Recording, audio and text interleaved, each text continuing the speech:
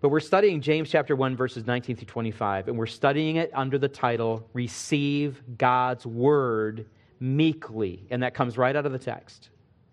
And we began our study last Lord's Day, and we will finish it, Lord willing, this morning as we take this time together. So let's go ahead and just begin by reading the text, James chapter 1, verse 19, and we'll read through verse 25 this morning. James says this, "Know this, my beloved brothers. Let every person be quick to hear, slow to speak, slow to anger. For the anger of man does not produce the righteousness of God. Therefore, put away all filthiness and rampant wickedness, and receive with meekness the implanted word which is able to save your souls." That is, receive or welcome with open arms the word of God with humility, with submissiveness. Search it out so that you can get under its authority. Make it your aim, your joy, your desire to know and follow the word as it is implanted in you.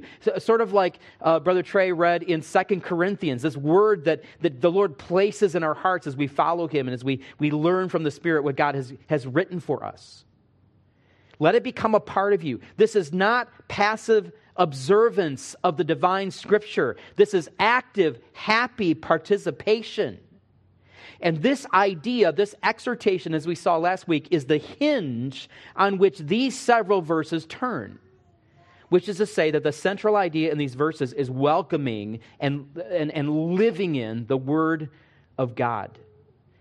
However, James goes on to say in verse 22, "But be doers of the word and not hearers only, deceiving yourselves. For if anyone is a hearer of the word and not a doer, he is like a man who looks intently at his natural face in a mirror. For he looks at himself and goes away, and at once forgets what he was like. But the one who looks into the perfect law, the law of liberty, and perseveres, being no hearer who forgets, but a doer who acts, he will be blessed in his doing." Now, I am aware as a preacher and a teacher and a public speaker in general that not all of you are actually listening to me at this very moment. I don't mean that as a criticism. It's just true. Maybe more of you are listening at the moment, but a second ago you weren't. And that's not a criticism. It's a consequence of one simple fact, and that is that you can think so much faster than I can speak. A normal speaker averages about 140 to 180 words per minute. And sometimes I know I'm kind of on the higher end of that, but that's the average. So my speech is going out at this particular rate. But normally, you can process words at an average rate of 400 words per minute. Some of you less, some of you a little bit more, okay? Some people can be much more than 400.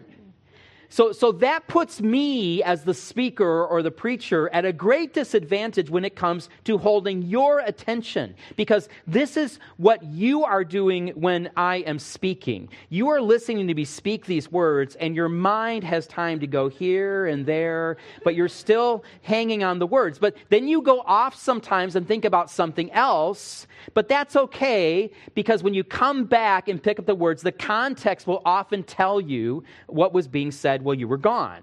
In fact, truth be told, some of you have literally been around the world and back just in the time I started speaking a few minutes ago. Some of you are getting married this summer. You've already been thinking about that. Some of you are thinking about lunch. Some of you, like Joe Provenzano, is probably thinking what's going on the assembly line at BMW. Jonathan has probably been to Yemen 2 or 3 times since I started. And it's a quick thought, and you're back again. It's the way we are. And we do this at various intervals when we're listening to public speaking, like a sermon, because there are all kinds of thoughts that come to our brain that we have time to dwell on while we're listening to sustain speech. And we're not doing anything wrong. It's just the way the human mind works in communication. But then there are those times when your mind goes wandering off and you don't come back for a while. And while you're gone, I've moved on. And then you have to figure out where I am, and you have to maybe grab a couple of the words and start figuring out through the context what in the world I'm saying. Now, what does that mean for me as a speaker? It means that a public speaker or preacher never has 100% of the audience 100% engaged 100% of the time. Rather, we are speaking to an audience where, let's say, 80% of you on a good day, okay, are listening, and 20% are off somewhere in another thought. But if the speaker is holding attention, then those 20% are coming back to re-engage. Well, at the same time, some of the 80% are going off. And so an audience is a constantly changing dynamic of attention. Some are tuning in, while others are tuning out, and on it goes. That's actually what's happening in any kind of speaker and audience situations. Now, there are other realities I think that we should be aware of that play into this phenomenon. One reality is that sometimes there are huge personal events going on in our lives as audience members, and this makes it difficult for us to keep our minds on something when we're hearing it spoken publicly. It could be some serious problem you're dealing with that's consuming your thoughts. It could be something exciting that's about to take place. Another reality that impedes listening is technology. Now, I don't mean that we're distracted by technology during the sermon like I was talking about last week. And remember last week I was talking about the kids at BJ that I found out about that were watching movies during the Bible conference sermons? I could not believe the energy that was coming from you when I was talking about this.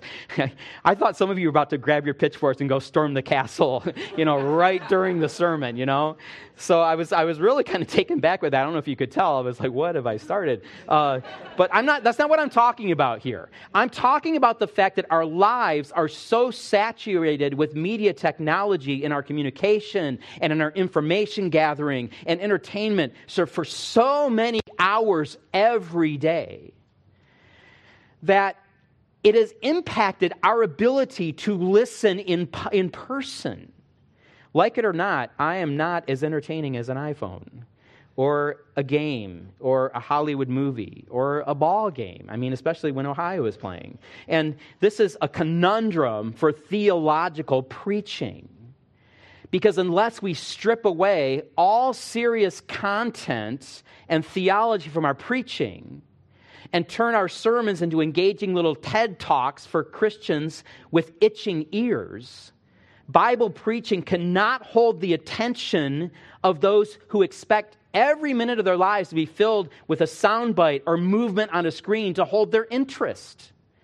And the words of the sermon then can seem boring. And the mind wanders. And the travesty of all of this is that the words of life that the sermon is trying to bear out, trying to proclaim, seem distant and unimportant. But at the same time, the Bible says that we are to preach the word.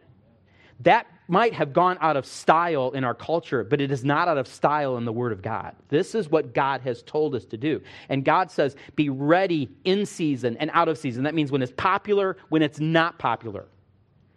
He says, reprove, rebuke, and exhort with complete patience and teaching. For the time is coming when people will not endure sound teaching, but will have itching ears and accumulate for themselves teachers to suit their own passions and turn away from listening to the truth and wander off into myths. So he says, as the text continues, we must be sober-minded and do the work of an evangelist. So what is the answer for us, you and me, who are conditioned to have weaker minds, perhaps, than generations in the past, when it comes to listening to sustained explanation and argumentation and application, who live in a culture of distractions, when we think so much faster than the speaker. What are you and I to do about this? And partly speakers try to keep audiences engaged. That's true. But the answer is not totally with the speaker. The answer in part is that we, the audience, have to take our responsibility as the listener more seriously. We have to learn to intentionally give our attention to the speaker. We have to submit ourselves to the text. When it comes to hearing preaching, we have to learn not just to hear preaching, but to listen to preaching. When we gather on the Lord's Day, when we get to the part of the worship where God's word is proclaimed, by the way, this is part of worship. The sermon is part of everything we've been doing is being given to the Lord in worship. This is part of it. When we get to this part of the sermon, do you hear a sermon or do you listen to a sermon? There's a huge difference. And do you listen eagerly? Because you're anticipating the Word of God being open and the meaning of the text being explained in its context and the moral weight of the text. What you ought to do and what you ought to believe being laid upon you. When James says at the beginning of verse 19, let every person be quick to hear, this is the kind of hearing he's talking about. Not just physical hearing, but intentional hearing that is yearning to believe and obey. You see, we cannot afford to treat the Word of God like we are conditioned to listen to public speaking, because these are the words of life.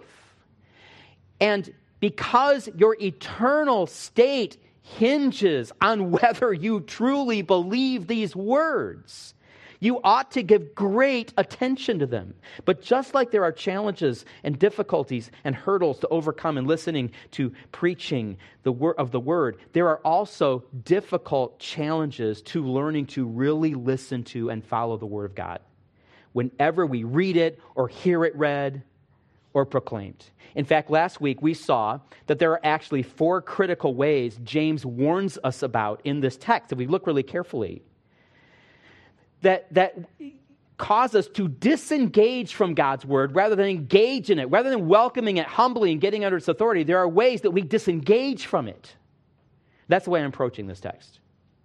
We saw last week that the first one is the fact that we can dismiss the word in hastiness, because after James says at the beginning of verse 19, let every person be quick to hear, he also says we should be slow to speak. And remember, every one of these phrases connects to this idea of the Word of God. He's not just giving us some moralisms here. He's talking about how we listen to God's Word, how we follow it, how we submit to it.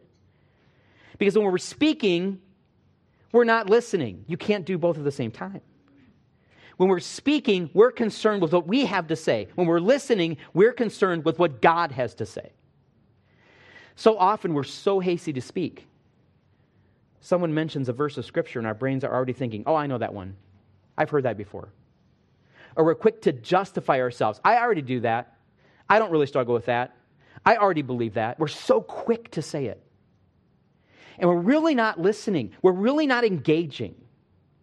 Because we won't stand still long enough to let the word sink in and wash over us. Time for the divine agent of the Holy Spirit to take His word, the instrument of His word, to begin to deal with our hearts. So we get little doses of the word that often have no real impact. It's as if we've been inoculated with just enough of the Word of God that it keeps us from becoming infected with its sanctifying, probing, transforming work. So James would say, when you hear the word, be quiet. Stand still. Don't talk for a while. Reflect. Consider. Yield. Be a good listener to the word. Well, this morning, let's go a few steps further. There's another critical way that we can disengage from God's word. These are warnings to us. If we can dismiss the word in hastiness, we can also resist the word in anger. We can resist the word in anger. Well, how does that happen? Well, let's look back at the text. James says, in contrast to hearing the word of God, that we should be both slow to speak and slow to anger. This word for anger is often translated wrath. It's actually a kind of intense anger. And let me add this idea really quickly. When James says to be slow to wrath, he's not saying, go ahead and be wrathful, be angry, it's okay, but just be slow about it. That's not what he's saying here. James is being poetic. Remember, James is styling his letter like the Jewish Proverbs and other wisdom literature. He's playing on the idea of quickness and slowness here. Because there are obviously times in our lives when we need to speak, and we should be angry with the right kind of anger. But James here is saying, when it comes to God's word, to go the way of listening, not the way of speaking, and not the way of anger. Anger is a critical way that we disengage from hearing and submitting to the Word of God. Now, why is that? Well, just think about it for a moment. Has the Word of God ever made you angry? Have you ever not liked what you were reading in the Word of God? Have you ever wrestled with God about what He's saying to you in a text? Have you ever gotten upset with the preacher of the Word because he was urging you to believe and obey something in the Word and it was making you feel uncomfortable?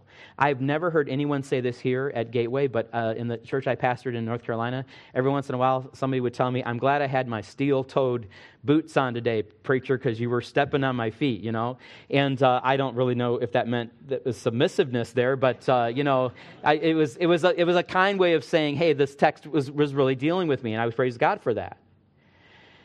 Now, so far, maybe some of you have said yes to one of those questions. I was asking you if you've ever been angry about God's word. But I wouldn't be surprised at this point if many of you have said, no, not really. I don't remember really getting angry about God's word. I can't say I've ever been able to say yes to one of those questions. I've been reading God's word. And yes, I've wrestled with things, but I've never really gotten angry. That's because all of the situations I just mentioned, you can maintain some control over your life. You hear a sermon, but maybe nobody is holding you accountable to obey it. You can read something in your Bible privately, but you can negotiate the meaning. But have you ever had someone in authority over you tell you, you can't do that because it's against God's word? Or you need to start doing this because this is what God wants? And rather than responding with humility and a desire to go to the Scripture and see if this is true and then to align yourself with the Word of God, you started seething inside. Maybe you even blew up. Some people clam up, some people blow up. There's different kinds of expressions of anger depending on our personality. Or maybe a friend came to you and said, hey, can we talk? I'm concerned. I see this thing going on in your life, but that's not what God's word says you should be doing, and you need to stop this. And even if you were polite on the outside, maybe you were humiliated and angry on the inside. Who does she think she is? Why is he being so holier than thou? And worst of all, perhaps, the confrontation or correction, God does this sometimes to us. It may have come from a person that you regarded as less in stature than yourself, less spiritual than yourself. And to make matters even worse, let's say that the way this person approached the situation was not a biblical way to approach it. They brought something up about your life, but it was not the way God's word says you should go about telling people their problems. Have you ever heard that before? Well, I didn't like the way they did it, right? Now, can you remember a time, if I'm mentioning this, that you might have gotten angry about some kind of confrontation in your life? If you had Christian parents, you can probably think of times. Because these kinds of situations test whether we really do care what God tells us. Whether we are meekly receiving the word. Do we desire to receive and submit to the teaching of the Word of God so much that even if we receive correction or rebuke from someone we looked down on, we submit not to the messenger, but to the Word, inwardly as well as outwardly, with no resentment, no rancor, no pride, no bitterness, because we just want to follow God's Word? Is that our real desire? But what happens when we get angry? What happens when we resist? We dig in our heels. We stubbornly begin to seethe. Because the word was fine when I could exercise my will over whether I commit to it. We like the idea of commitment because we can give certain levels of commitment and back off on our commitment. But now the message of the text appears to be forcing itself upon my idea of what I want to do with my life. And if we are being made to comply by those who are over us, we comply as little as we possibly can and still get by. Or we go along on the outside, but we are not yielding on the inside.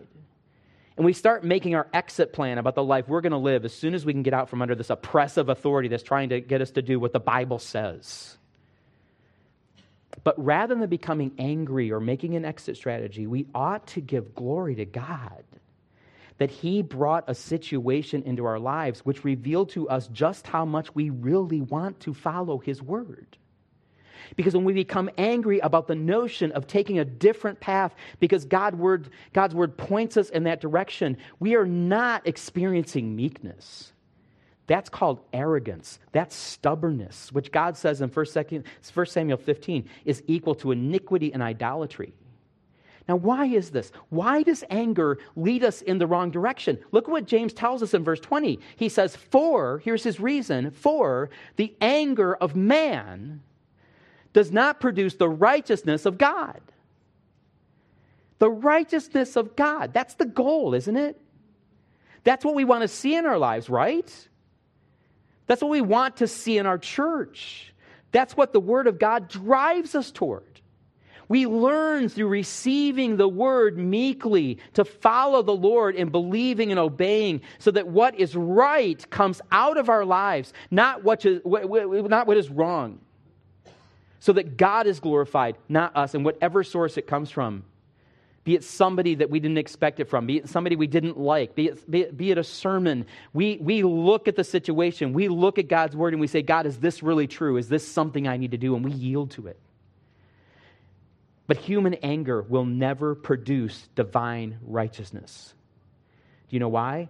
Stubbornness will never produce the righteousness of God, because righteous anger is concerned about God's testimony and God's will. Human anger, literally the anger of a man, it says in this text, is not concerned about God's reputation, but about his own reputation.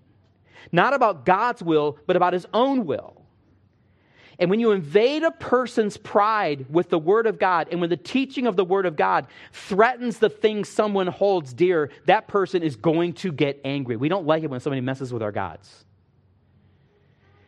And this self-righteous, defensive anger will never produce the righteousness of God in our life, because there is no humble submission to the Word of God. And listen, this is not just trying to make everybody feel guilty about the Word of God, okay? Brothers and sisters, we need to be broken when it comes to God's Word.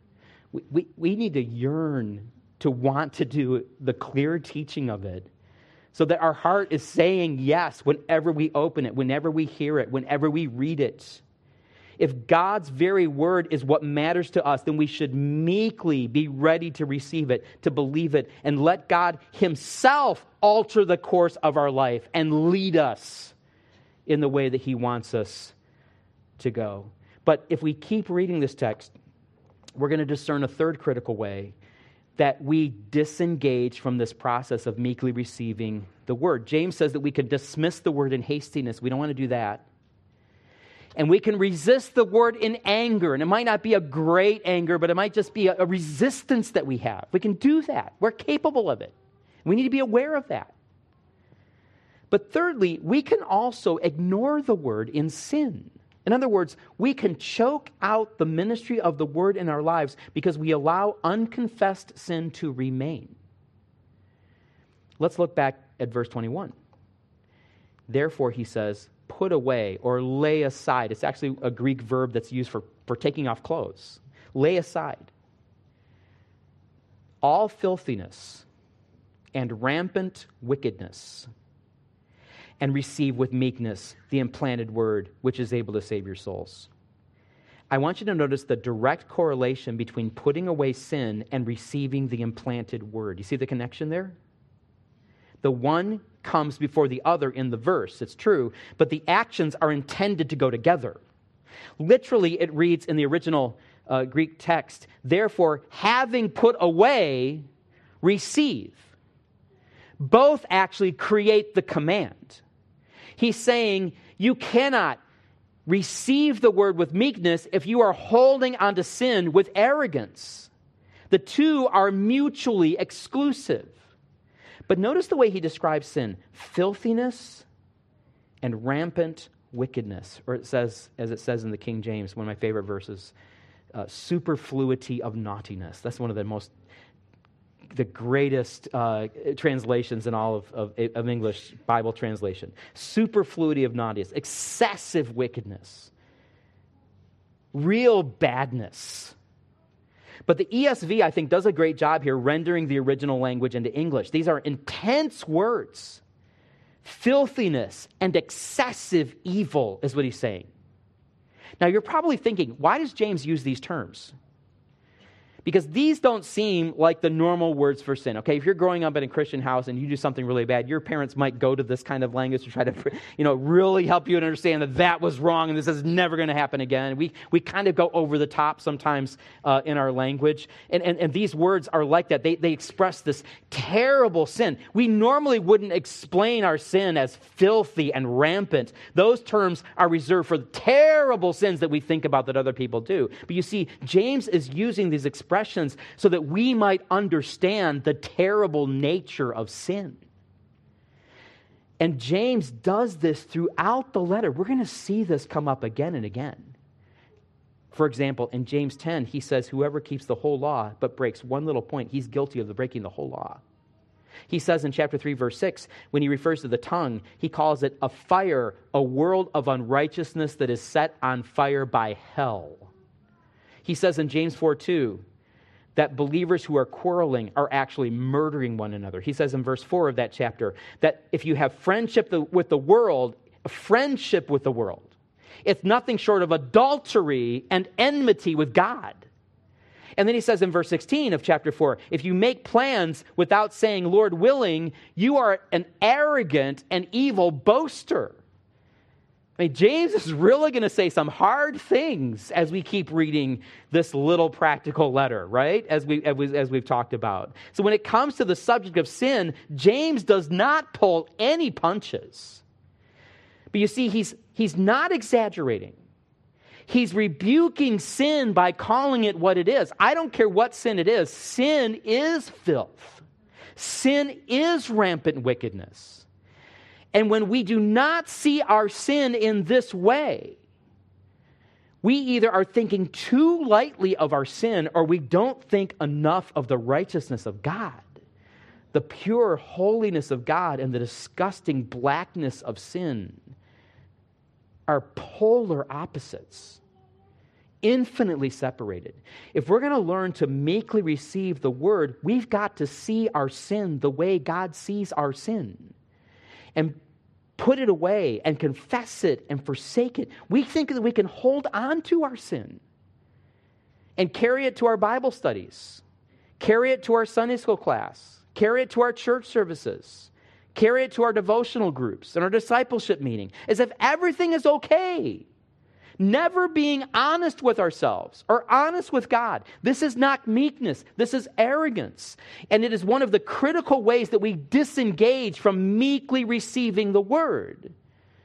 Because our sin is an egotistical barrier to a life of receiving the word with meekness. And the Lord would say to us today as believers, confess your sin, turn from it, and meekly submit to the word implanted, which is able to save your souls.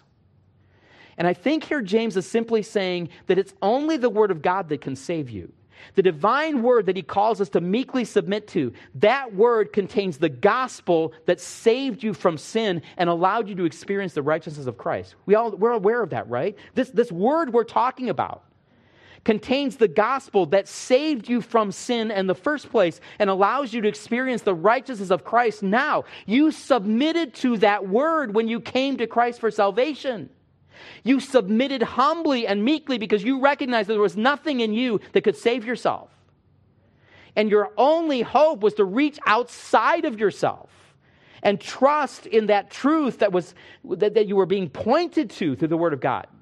and you became a child of God because of this living word. Well, how unthinkable then that we should go on and treat the word with arrogance and sin, going against the commands of this very word that brought us to Jesus Christ. James says, no, put away the filthiness and rampant wickedness and receive the word with meekness that you received when you came to faith to begin with.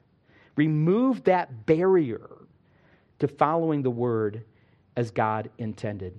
Now, there's one final critical way that we can disengage from God's word. I know we're hurrying through these, but they're going to come up again as we go through James. I promise you that. James is not done here. He's setting the stage for what we're going to see in the rest of the letter. There's a final critical way that we can disengage from God's word instead of receiving it meekly. The fourth is this: we can disobey the word in self-deception. We can disobey the word in self-deception. And this brings us to a very familiar text that you've been hearing all your lives if you grew up in church, but I hope that you can hear it now in the context of how it's intended. In verses 22 through 25, we read these words: be doers of the word, and not hearers only, deceiving yourselves. Let's pause there for a second. Remember back in verse 19, James begins, let every person be swift to hear. And I brought attention to that verse last week. Being swift to hear does not simply mean physical hearing. It's actually an act of obedience. It's like when your mom, when you're growing up, said, do you hear me? And what she means is, are you going to obey me? Are you going to listen to me? That's the kind of hearing he's talking about. Hearing with the intent to act on what is being said. Well, here, James makes this more explicit. Because he says you cannot simply hear the word, you have to do the word. And if you are only hearing and you are not a doer, then you are deceiving yourself, he says. Notice? This idea of deceiving is a rare word in the New Testament. It's used here and only in one other place. It's used in Colossians to describe the deception of the false teachers in Colossae. But I looked up this word in a lot of Greek literature that's contemporary to the first century or a couple of centuries before, and I realized that this word is used very often for false reasoning, false thinking. In other words, you're deceiving yourself by not thinking through things carefully, by not following a sequence of ideas to a logical conclusion. A non sequitur for some of you debaters and logicians. James says that you are leading yourself down an absurd path. You are missing the whole point. So, how is hearing the word without doing the word leading yourself down the wrong path, missing the whole point, reasoning with facts to a ridiculous conclusion? The answer is in his metaphor. He says, for if anyone is a hearer of the word and not a doer, he is like a man who looks intently at his natural face in a mirror. For he looks at himself and goes away and at once forgets what he was like. But the one who looks into the perfect law, the law of liberty, and perseveres, being no hearer who forgets, but a doer who acts, he will be blessed in his doing. So James says that hearing the word is like a man looking in a mirror. Two things about that. First of all, the text literally says like a male looking intently at his natural face in a mirror. Now I'm not going to say this dogmatically, but it may be that James is saying a male as opposed to a female. A man as opposed to a woman looking at his face in a mirror. And I can't say for certain that that's his intention, but if it is, then it certainly adds something to the nuance of his illustration, contrasting the forgetful male who sees and forgets, and the more sensitive female who spends longer looking into the mirror and then acts upon what she sees. Second, I talked about this the Sunday we began this series in James, as I went to this text to kind of illustrate what we're going to see in James. And so you might remember, but a mirror in James' day is not like a mirror in our day. Their mirrors were usually polished metals, much more polished than this picture here, but this is like an ancient mirror from Egypt or something like that. It's one of the only pictures I could find online. But they would polish that metal so you could see a reflection in it. And there is only one other place, remember, that a mirror is used as a metaphor in the New Testament. Some of you know it's 1 Corinthians chapter 12, verse 13, where Paul says, now we see in a mirror dimly, because that's how people looked in mirrors. They saw a dim reflection of themselves. But then the comparison face to face.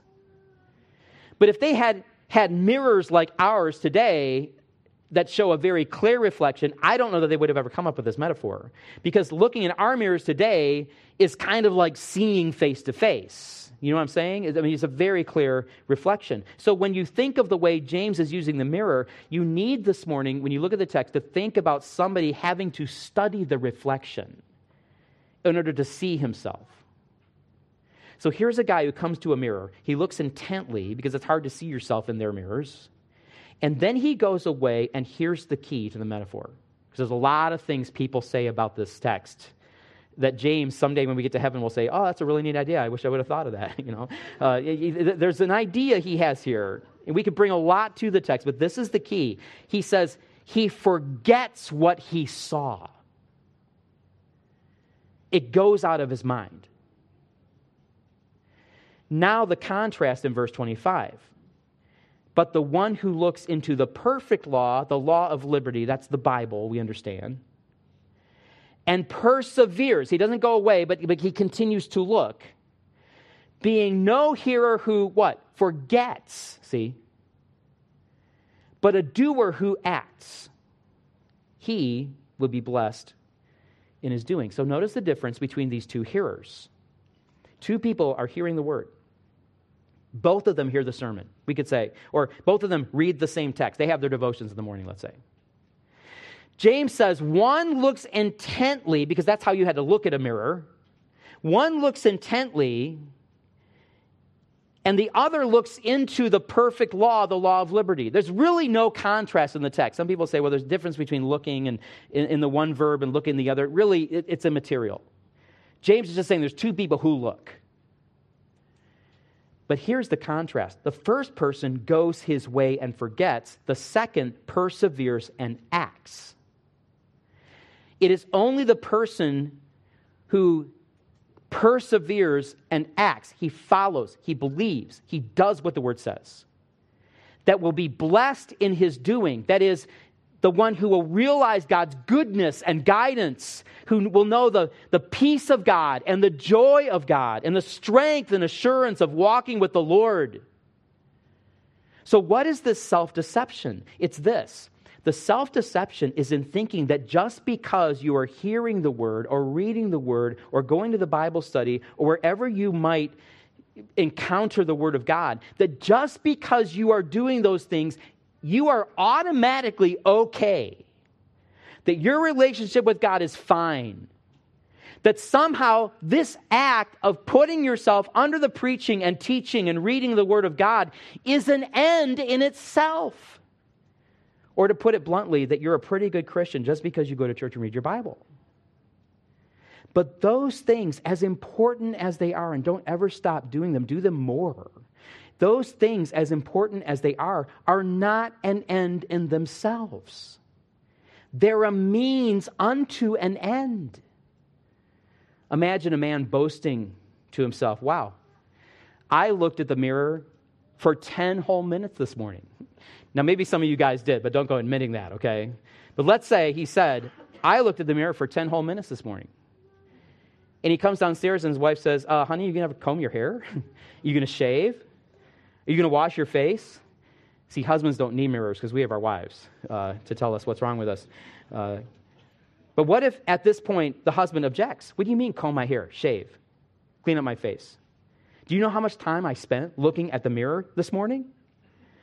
We would all think that this guy has reasoned himself to a ridiculous end. He is self-deceived because he has missed the whole point of the mirror. And that, of course, is what James is saying. And think about it. Can we even imagine a group of believers in Christian history who are more saturated with opportunities to hear the Word of God than ours? And yet we can allow the fact that we constantly hear the Word to make us think that somehow this is great, that we're in fellowship with God without even having to engage and do the Word. So James says, don't be deceived. If you are not acting upon what you hear and what you read, you are disobeying the Word of God. You might object to this. I mean, I didn't mean to disobey. I'm not trying to sin against God. Did we go around consciously trying to sin against God? We say, no, I just forgot. No. Look at the text. Remembering is part of obeying. If you didn't remember, then you didn't even take the first step of obedience. You didn't remember because what you heard or what you saw was not important to you. So you forgot about it. You disregarded it. And we disregard things that we don't think are necessary. We hear so much stuff all the time. We're saturated with ideas. We actually have this mechanism in our brain that gets rid of the things that we really don't need. We all do this. Or else we'd go crazy with how much stimulation our brains get every day, listening to the media and talking to all kinds of people. We have this mechanism inside that sets things aside that are not important to us. For the believer in Christ, one of those things should never be what God says in His Word. That should be something that rivets us, something that we pay attention to. And it's arrogance not to think this way. It's not meekness. It's not submission. And it represents a critical way that we can disengage from God's Word rather than engaging with it and letting it change us. Now, I'm going to end this sermon right here. But this is far from over. Because James is going to continue to apply this message in many ways. We're going to get a lot of application out of this sermon today, but it's not my application. It's going to be James's application.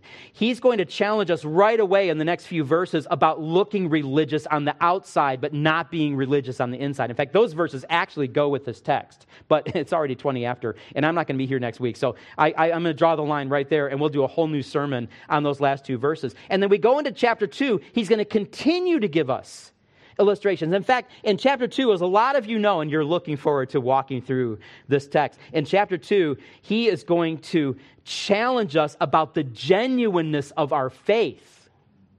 He's going to say the test of the genuineness of our faith is whether or not our faith is accompanied by works of obedience. And that is rooted in what he says here in this text this morning. And there's so much more. So we have a lot of ground to cover, but it all hinges on this idea that we need to be receivers of the Word. We need to welcome God's Word. This week, as you read the Word, as you actually make decisions about your day, what am I going to do with my time? Make time for the Word of God and go to it saying, God, show me something. Teach me something. Lead me. I want to say yes to whatever you tell me.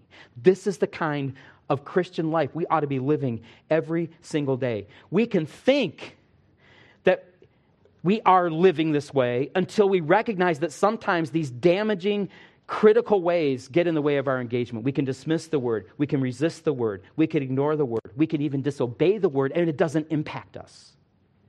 God forbid. So may God give us the grace to get under the authority of the Word, to reflect upon it, and not be satisfied until we know by God's grace we are struggling to live it out. That's what it means to live up to your faith. Father, thank you.